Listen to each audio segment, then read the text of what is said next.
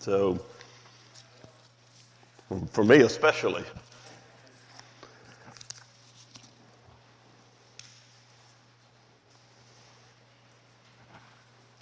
All right, on that light board, Savvy, you know how to turn these up a little bit, or are they up?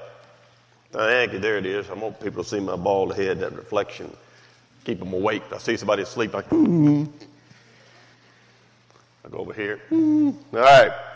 Take your Bibles and turn to John chapter 1. And for those of you that have known me any length of time, you're thinking, oh my God, he's going back to John. Look at Phil. Phil come back to church and he's going back to the book of John. Just for you, baby. No! I am not going to teach the entire book of John. I never even got through the entire book of John in Bartlett in 15 years. We got through chapter 12 when we started Arlington. So, I am not going to exegete the entire book of John so you can all do what? Whew. Although it's a great book, and I love to just read it. If you ever want to just be overwhelmed by who your Savior is, just read through the Gospel of John and just focus on just reading that. It's an interesting book in many ways. When I was first saved in 1970 as a young man, and particularly as I got into my college years, and as we were going to different places, and when you would, like I worked the Billy Graham Crusade in the Liberty Bowl in 1978.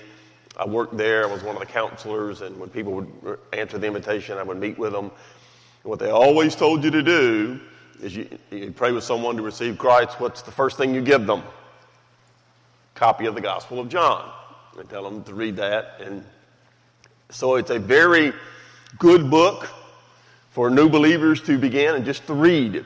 But it is also one of the deepest theological books in the entire Bible. You could start, and I was discussing this one time. I had a friend that was interviewing for a position at Second Presbyterian Church. It's a huge mega church, and I love Sandy Wilson, their former pastor. I used to listen to him all the time, and he's retired now. And she was interviewing with Sandy Wilson for this position at Second Pres. And she had been in my class for years, and she was just telling him, apparently I came up as a topic of conversation to gossip about. Now, she told him, said my teacher has been in the Gospel of John for whatever number of years it was, and Sandy Wilson wrote me a note and sent it. We've never met. He just writes a note and sends it to me and says, I want you to know I could spend the rest of my career in the Gospel of John. I understand where you're coming from. And that obviously meant a lot to me, just from him. But I love the book because it is so deep and yet so profound and yet simplistic. And I've told you this before, but it's kind of like John is just up on a mountain screaming, Jesus is God. Jesus is God. And I appreciate what Darren said today, and I think it's one of the reasons that God led me to want to do what we're going to do in the Gospel of John. As I said, we're not going to study the entire book, but what we're going to do is look at the I am statements of Jesus in the Gospel of John, where he says, I am the bread of life. I am the way, the truth, and the life. I am the resurrection and the life. And we're beginning with looking at the prologue to set the context for all that. And as I was talking about what Darren shared earlier, and one of the reasons I wanted to do this was I'm struck more and more people that I talk to and I interact with and come into contact with that are just hurting. And I'm talking about people in church and people who are Christians and going through very difficult circumstances. And for me, it's a great reminder to go back and study, who is my Savior? Just stop for a minute and think about, who is this Jesus that I've given my life to, that I've chosen to follow? He said, if you want to follow me, you got to deny yourself, take up your cross daily, and then you can follow me. And that's a pretty tough standard. He did all the work so I can be redeemed. And then he says, now, if you're serious about your faith, come follow me. And Darren's absolutely right. What our nation needs more than anything else is just to turn to God and say, Lord, we need you. Repent. Lord, we want to follow you. So I think for Christians, we need the encouragement and the reminder of who our Savior is. Standing there yesterday and officiating Mr. Wynn's funeral, Sean Wynn's dad's funeral. And prior to opening the curtain and starting the funeral, we're back there and they're closing the casket, and I'm just watching them. And I've done this 37 years, and I've done many funerals, and that one was very special to me personally. We've talked about that. But one of the things I was struck by, and have been many times, but again yesterday, because Sean and Amy and their family is so special to us as a church and as a family, that how much they were hurting, and that C.S. Lewis talked about loving to be, you're vulnerable. To love at all is to be vulnerable, C.S. Lewis said. We're different than the rest of the animal kingdom. And to watch them hurt, I hurt for them because my brothers and sisters in Christ, and their particular case, Sean's family, they're friends, and I think about sweet Aaron and my granddaughter Ella. Basically from the womb, they've been close friends, and how special that family is. And as the body of Christ, we need to be reminded that when one hurts, we all hurt. We need each other, because the time's going to come when we're going to hurt. And I know every time I talk to Sean and I text him or talk to him about his dad, the first thing he'd ask me, how's Mary doing? Because he cared. He cared. And it's special what we have in Christ. And so as we look at Jesus in the Gospel of John and his I am statements, I hope if nothing else, it brings you to a point where your life every day is a worship sacrifice back to your Savior for the sacrifice he gave to set you free.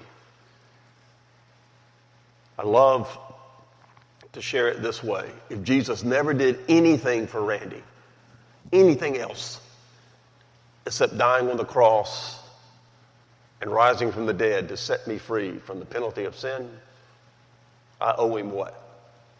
Everything. If he had never given me my wife and my kids and the ability to be a pastor of a church and all the friends that I have and the great life that he's given, if I didn't have any of that, and I just knew that I was set free from the penalty of sin, and I had the presence of God, and eternally I'll be in paradise, I owe him everything. And yet he's done so much more. Our God is incredible. We need to be excited about who our God is and let people know. So turn to John chapter 1 and just relax. Like my study Bible at home, if you open it to John, it just kind of falls apart. It never leaves my desk because I can't carry it anywhere. It just falls apart. So this is my preaching Bible that I use here. All right, we're looking at John chapter 1, the prologue. All we got through last week was the title, or 2 weeks ago. I appreciate Cameron filling in last week. 2 weeks ago, we got to the title. I'm going to do better, I promise. Who is Jesus? Who is he? He's the I am. So it begins with, he's the Word. John 1:1. In the beginning was the Word was with God, the Word was God. Verse 14, the Word became flesh and dwelt among us, and we beheld his glory, the glory as of the only begotten of the Father, full of grace and truth. We will get to verse 14. What I want you to notice as we begin to put this together, in verse 1, in the beginning was the Word. That means before there was time, and there's no tense. That verse is he just is. He just existed. No beginning, no end, self-existent. Before there was time was the Word. The Word was with God. The Word was God. So there were two persons there, one God. The Word was one of those. And you get to verse 14, that Word became flesh. That Greek tense of that verb became, in verse 14, is aorist, meaning at a definite point in time. For example, I was born January 17th, 1954, at a definite moment in time at Baptist Hospital downtown, which is no longer there. That I even tore that building down. At Baptist Hospital downtown, January 17th, 1954, my mom gave birth to me at a definite moment in time. At a definite moment in time, the Word, who was self-existent, eternal, that's number one on your handout, eternally he is the Word, he became, at a definite moment in time, Jesus of Nazareth, was the Word. The Word became flesh, Jesus of Nazareth, and he dwelt or tabernacled among us. And we'll talk more about that later. So here's what I want, as we begin to look at this prologue. It's really fascinating. If you think about the Gospels, Matthew, Mark, Luke, and John, How does Matthew begin? Don't turn over there and look. You all know because you get your first New Testament when you were a little kid. They gave you a little white New Testament somewhere along the way. You went to church. You got baptized, confirmed, whatever you did in your particular church tradition, and they gave you a little white New Testament at the Methodist church that I grew up in. You got a little white New Testament that you never opened again, and Matthew begins how? So-and-so begat so-and-so who begat so-and-so who begat so-and-so, and after about 5 minutes you turn to your mom and say, what's a begat? I don't know what a begat is, and this is boring, and you never wanted to read the Bible again. I don't think I ever picked it up again until I was 16, and I got saved, and someone gave me a Bible and began to teach it to me. Matthew begins with the birth of Jesus Christ on earth, his physical birth. What does Mark begin with? A little different. You might know how Mark begins. Don't turn and look. Don't cheat. How does Mark begin? With Jesus' baptism. Not his birth, his baptism. So Matthew begins with his birth. Mark begins with his baptism. John the Baptist baptizing him. How does Luke begin? With his birth. Here's the point I want you to see. Matthew, Mark, Luke, talked about this a few weeks ago, are called the synoptic gospels, which literally means you see together. You take those three gospels, you put them together, you get a historical picture. Luke especially, you get chronological, and then you fill in the blanks with Matthew, Mark, and Luke. Give you a chronological picture of the life of Jesus of Nazareth, who is the Christ, who is the Messiah, second person of the Trinity, God in flesh. That's what you get with Matthew, Mark, and Luke. They begin with Jesus on earth. How does John begin? Before there was an earth. He begins with eternity. That's the difference. John is not interested in presenting a chronological account of the life of Jesus of Nazareth, even though he's going to give you a lot of information about what happened. That's not what he's interested in. That was not God's call in his heart. That's not why he was writing. We talked about this a couple weeks ago. He's writing for one reason and one reason only. That you would know that Jesus is God and that through him you can have life. That's called the gospel. But he doesn't present it necessarily chronologically. You have to fill in the blanks and the time frame with Matthew, Mark, and Luke. You put them together, context. So the synoptic gospels give you the layout. John gives you the reasons. We talked about the feeding of the 5,000. They recorded what happened. All of them do, all four gospels. But only one gospel records the sermon Jesus preached after the miracle. Guess which one? John. Because John's more interested in what's behind these events, not the events themselves. And God gives us the events, Matthew, Mark, Luke. John gives us the reason behind them. It's fascinating the way God put it together. So John begins with Jesus' eternality, not his earthly birth. He begins with God the Word being the eternal. So verse 1 and 2. Jesus is the Word eternally.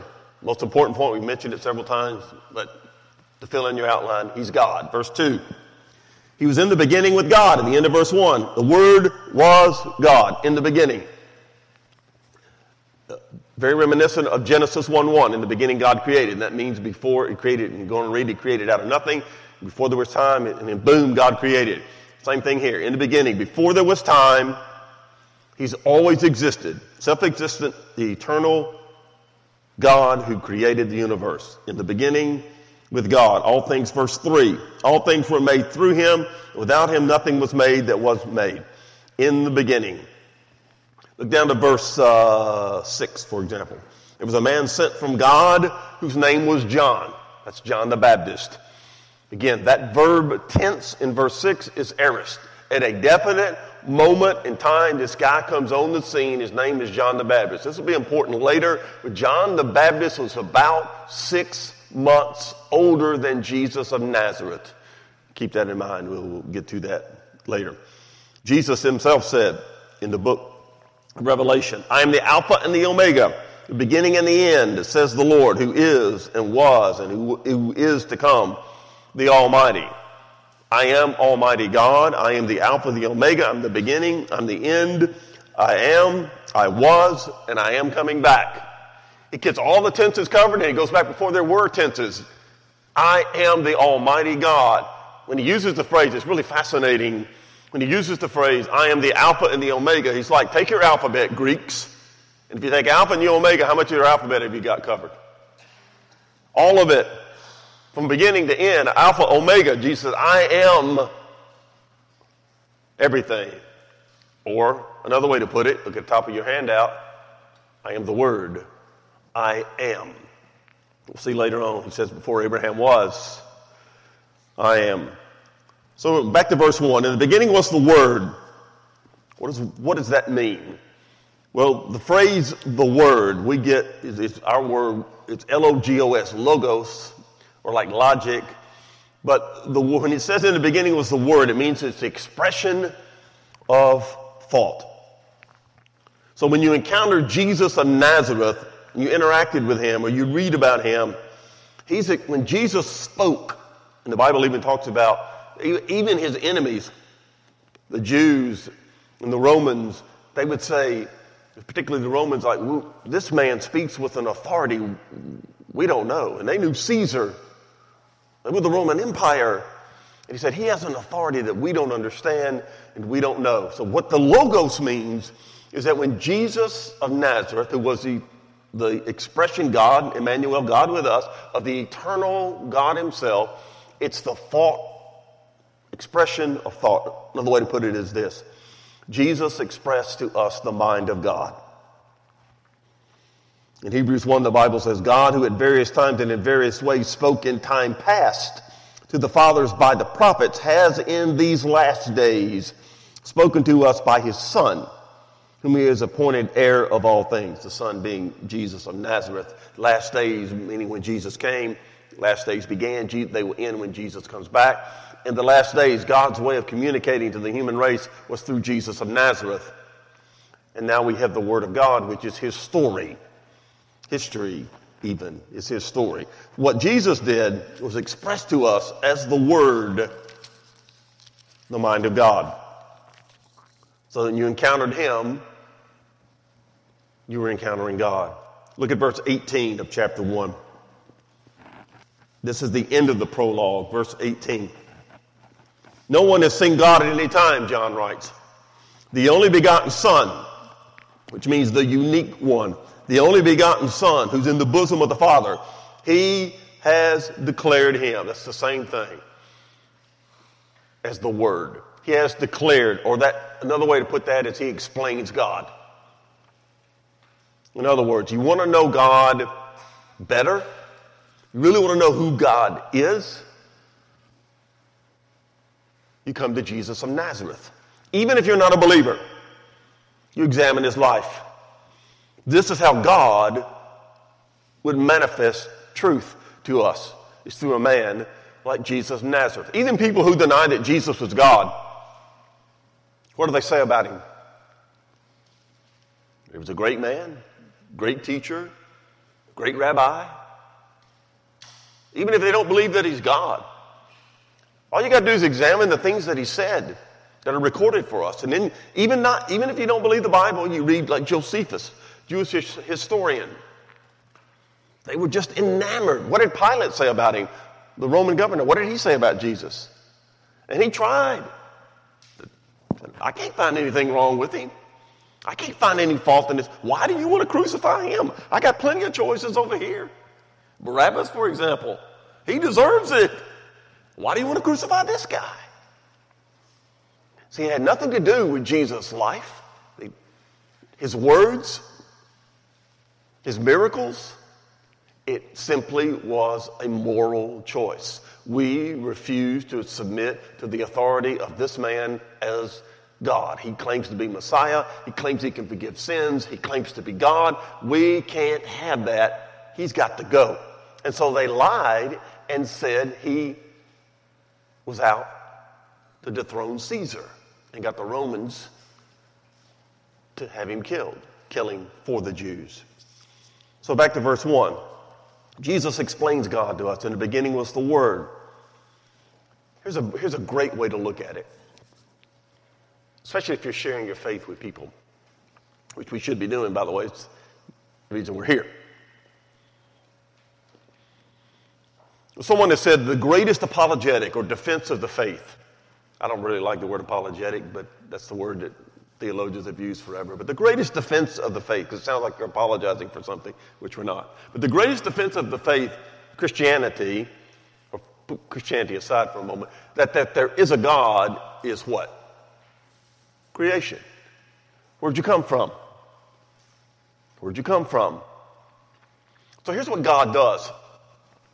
God reveals his natural attributes, his omnipotence, the fact he's all-powerful, his omniscience, that he knows everything, that he's omnipresent, that he's everywhere. The fact that he is different and he's supreme over, that he is the great designer and creator of this universe.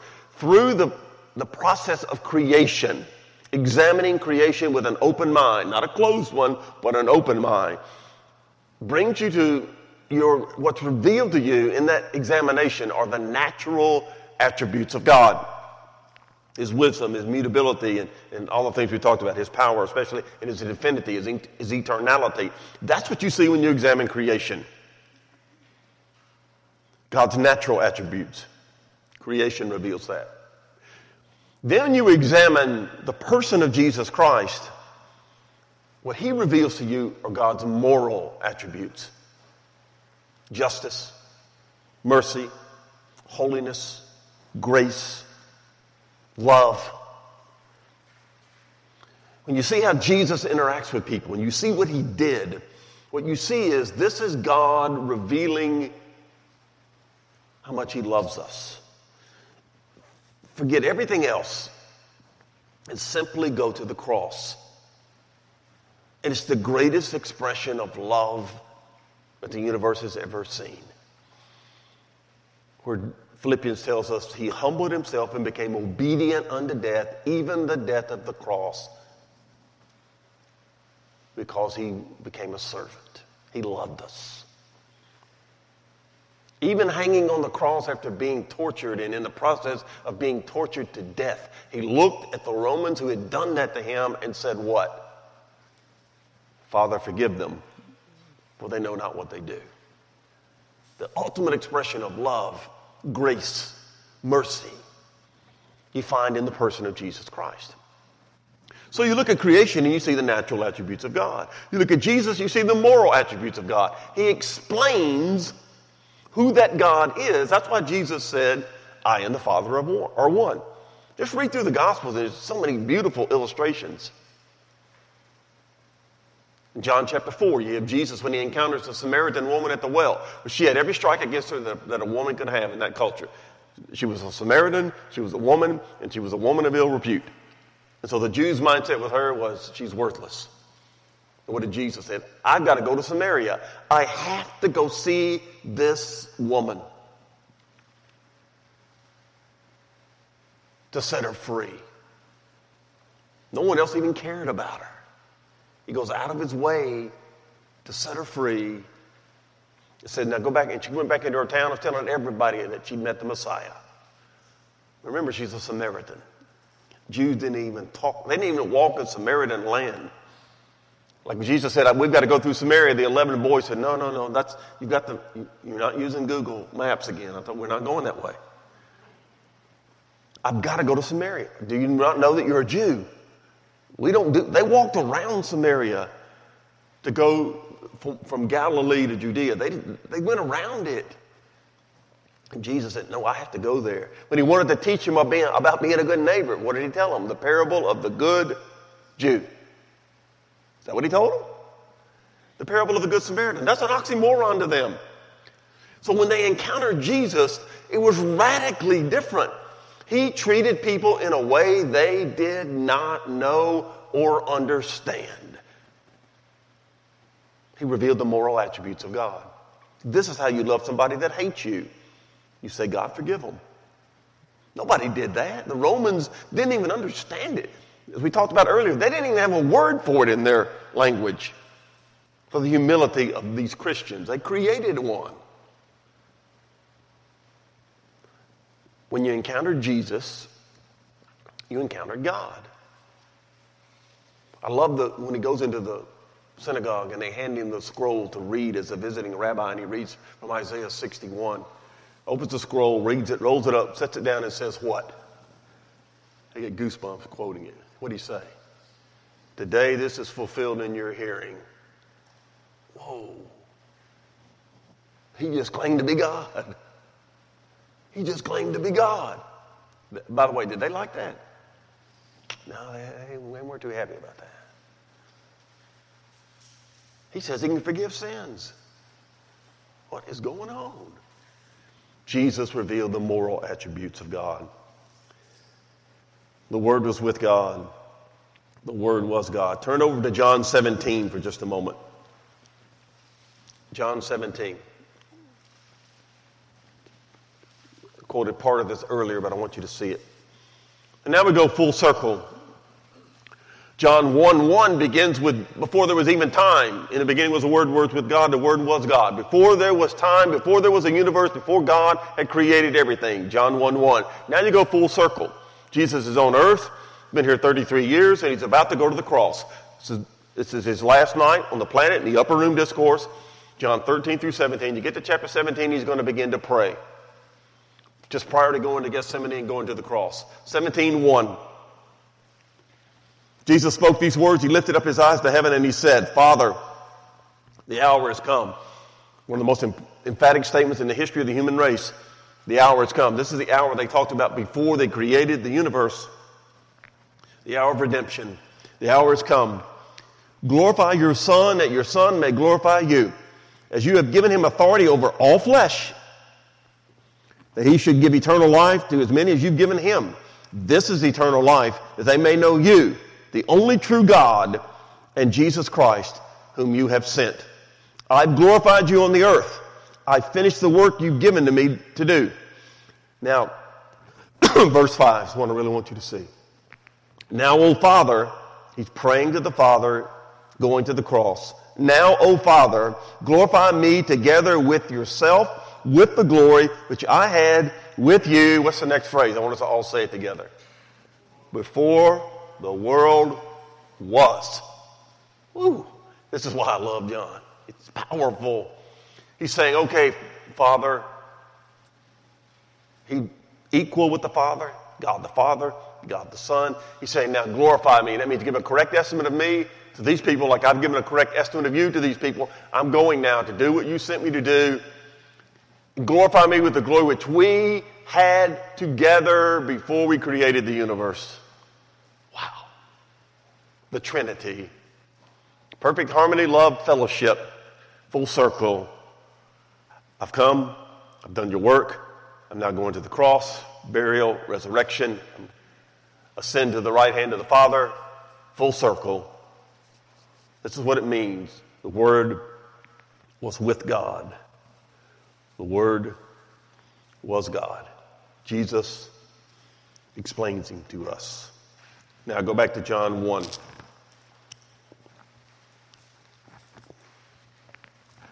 In the beginning was the Word was with God. The last phrase of verse 1, the Word was God. We talked about that a lot. Please notice, this is really important. Does it say the Word was a God? Does it say that? If you get your Bible by the Jehovah's Witnesses version, you know what it says in their version? The Word was a God. Which means what? If he's a God, there's how many gods? There's at least more than one. Yet if you ask them how many gods are there, they will say what? There's only one. Only one, Jehovah. It's important to let the Bible say what it says. In the beginning was Word, the Word was with God, the Word was God. Not a God. One God, three persons. Islam, one God. Jews, one God. One person. Even in the Church of Jesus Christ, there are people who propagate and teach a thing called modalism, which means there's one God, but he manifests himself at different times in different ways.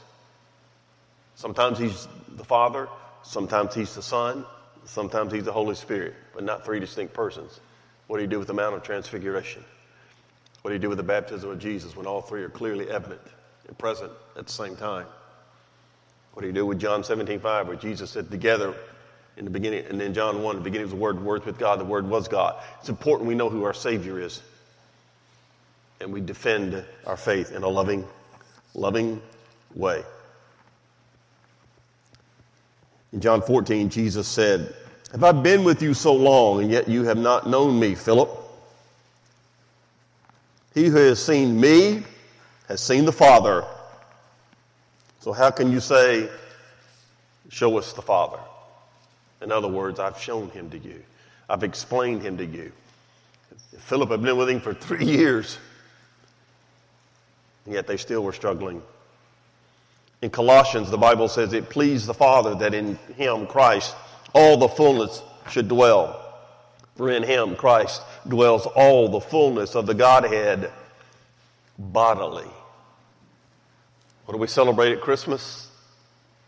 Emmanuel, which means God with us. That's the message of Christmas. All right, back to John 1, verse 3. He's creator. Back to that ultimate apologetic again. Verse 3. All things were made through him. Without him, nothing was made that was made. Saying it two different ways, emphasizing it. Only God creates out of nothing. That's Genesis 1:1 again. Out of nothing, God created the universe. Here, same thing. Only God creates out of nothing. All things. The Word. We know that later to be Jesus. But God, the Word, created all things. I will not say it because Mary's here and I don't want to get in trouble. So I'll let somebody else say it. All means, thank you, all. He is the creator of all things. Through him, he's the agent of creation. Without him, nothing was made. Verse 3 again, all things were made. By the way, that's that aorist tense again, which means at a definite moment in time, God spoke and it existed. Space-time continuum that we live in. Another way that you know that there's something superior to us out there, even if you don't believe the Bible, even if you don't believe in Jesus, that's why creation is the ultimate apologetic. If you examine the universe, forget that for a moment even. If I were to examine Darren Brady, as complicated as he is, just one atom in your body and in your brain, your DNA, is more sophisticated than anything man has ever been able to come up with. And that's a total accident. That's what we're told to believe. It is not logical. It doesn't fit the evidence. It's not scientific in any way. Something made us. Something made the universe. If you want to throw out the Bible, throw it out. Now tell me who made it. You know what Richard Dawkins said when he was confronted with that? He said, I guess aliens did it. The best he had. And he was at the time, the number one spokesman for that. I guess aliens did it. I prefer to believe God did it because it makes more sense and it fits the evidence. And we mentioned this a couple of weeks ago, but I think it bears repeating because it's important, or it illustrates it so well. There's a commercial on TV now, current, right now. I don't know, I don't remember what's being advertised, but Mary and I saw it and it just kind of jumped off. I've got these two kids, 8, 9, 10 years old, and they're looking at their computer screen and being taught virtually by someone. And they're talking about how much you can learn, how sophisticated things are. And the last thing the teacher says to them is, and your brain is more sophisticated than anything we've ever come up with. We just can't understand it. And the little boy in the picture goes, boom. She just defended the faith, didn't she? And they didn't even know they defended the faith, because what God says is, you're different because you're made in my image. You're different. You have a moral conscience even though you don't know you have it. Even if you're not a believer, don't people know there's such a thing as right and wrong? We've talked about this before. We know there's certain things you can't do that, stupid. That's wrong. You don't hurt a small child. You don't do that. That's wrong. Why do we know that? Because God created us with that conscience to say to us, I'm here. And then he sent Jesus Christ to reveal that. And so our conscience, which is seared by sin, can be set free through what Jesus did. In the beginning was the Word, and the Word was with God. The Word was God. All things were made through him. The creator of the universe is our Savior. We have something to tell people. You would be, maybe you wouldn't. I was talking to someone last week, and this came up about, there were some kids that they were dealing with. I forgot who I was talking to. And they had never even heard of Jesus. They live in Memphis, Tennessee. The buckle of the Bible Belt. That a lot of people have heard of, but do you think they really know who he is? What he did? Give you a simple example. Just say you grew up in church and you're in your 40s now, or your 50s or 60s, whatever, 30s. And somewhere along the line, growing up in church, you were hurt by someone who was in leadership in church. You could have been abused. Happens a lot. Lied to. Or you watched someone that you really looked up to and you thought a lot, and then you found out something horrible about that person. And we talked about a couple of months ago, about Ravi Zacharias and how many people looked up to him and found out what he was doing. Can that turn you off to wanting to be involved in church as an adult? Guarantee you it can. And that's why it's so important that we're real. We can share with people who've been hurt by someone. I don't doubt that you've been hurt at all. But Jesus didn't do that to you. Someone may have done it to you in his name, and history is full of people doing the wrong things in the name of Jesus Christ. Full of it. He didn't do it. He came to set you free. So follow him and find a church that honors him and be part of that. That's what you want, because that's how you'll find fulfillment in life. Again, I was thinking yesterday, Sean and Amy and that sweet family, and how important it is that we as the body of Christ and the family of God that calls Christ Church home, that we love on them as they hurt. And you could see it even yesterday. And I know they're loved. And they know they're loved. It's vital. The church is important, not as an institution per se, but as a body that takes care of each other.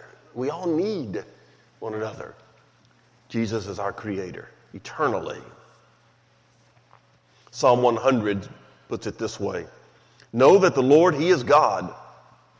It's he who has made us, not we ourselves. Galatians says he's the image of the invisible God, talking about, Colossians says Jesus is the image of the invisible God, the firstborn over all creation. And that means preeminent over. It does not mean he was the first one created, despite what some of our cultic brethren would say. For by him, Jesus, all things were created that are in heaven and that are on earth, visible and invisible, thrones, dominions, principalities, powers. All things were created through Jesus, through Christ, and for him. By the word of the Lord, the heavens were made, Psalm says, and all of them by the breath of his mouth. Let all the earth fear the Lord. Let all the inhabitants of the world stand in awe of him. For he spoke, and it was done.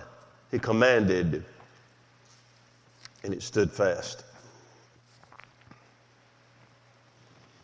I want to read you one brief example of why this is so important. This idea of creation. There are 700, from Discovery Magazine, so this is not from a Christian perspective. Discovery Magazine, there are 700 quintillion planets in the universe. I don't know what a quintillion is. That seems like a lot to me. 700 quintillion planets. Only one like Earth. Quote, it's a revelation that's both beautiful and terrifying at the same time. Astrophysicist Eric Zachrisson from Uppsala University in Sweden arrived at this staggering figure, a 7 followed by 20 zeros with the aid of a computer model. He found that Earth appears to have been dealt a fairly lucky hand. In a galaxy like the Milky Way, for example, just our galaxy, most of the planets Zachrisson's model generated looked very different than Earth. They were larger, older, and very unlikely to support life. One of the most fundamental requirements for a planet to sustain life is to orbit in the habitable zone of a star known as the Goldilocks region, where the temperature is just right and liquid water can exist. Earth orbits in such a Goldilocks region. I love that quote. We've been dealt a fairly lucky hand. That's it? That's all you got? God said, I created you. I love you. And I sent Jesus to reveal myself to you. Now come unto me, all you labor and heavy laden, and I'll give you rest. Different. One last point, and we're done today. Look at verse 4. In the Word was life, and the life was the light of men. In him was life. Zoe, Z-O-E, we get zoology from it. In him was life. Physical, spiritual, eternal. The word life is used 36 times in the Gospel of John. As creator, Jesus was the giver of life to everything. As a Savior, he's the giver of eternal life to mankind. So here's my encouragement to you as we look at who Jesus is, that he's the great I am, and that you should never back away from defending your faith. And here's why. People have been hurt and lied to by preachers and other leaders in churches forever. That doesn't change the truth that Jesus is God. And he can set you free. Would you bow your heads, please?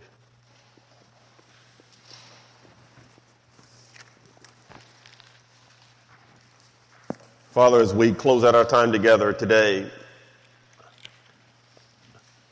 we just thank you that we have a God who's real, and we have a Savior who is alive, the resurrection, most significant moment in the history of the human race, that God died and rose from the dead.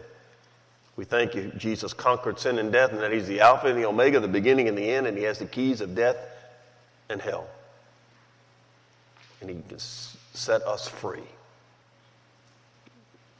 We thank you not just for what Jesus did for us, but what he continues to do at the right hand of God the Father, ruling over the universe.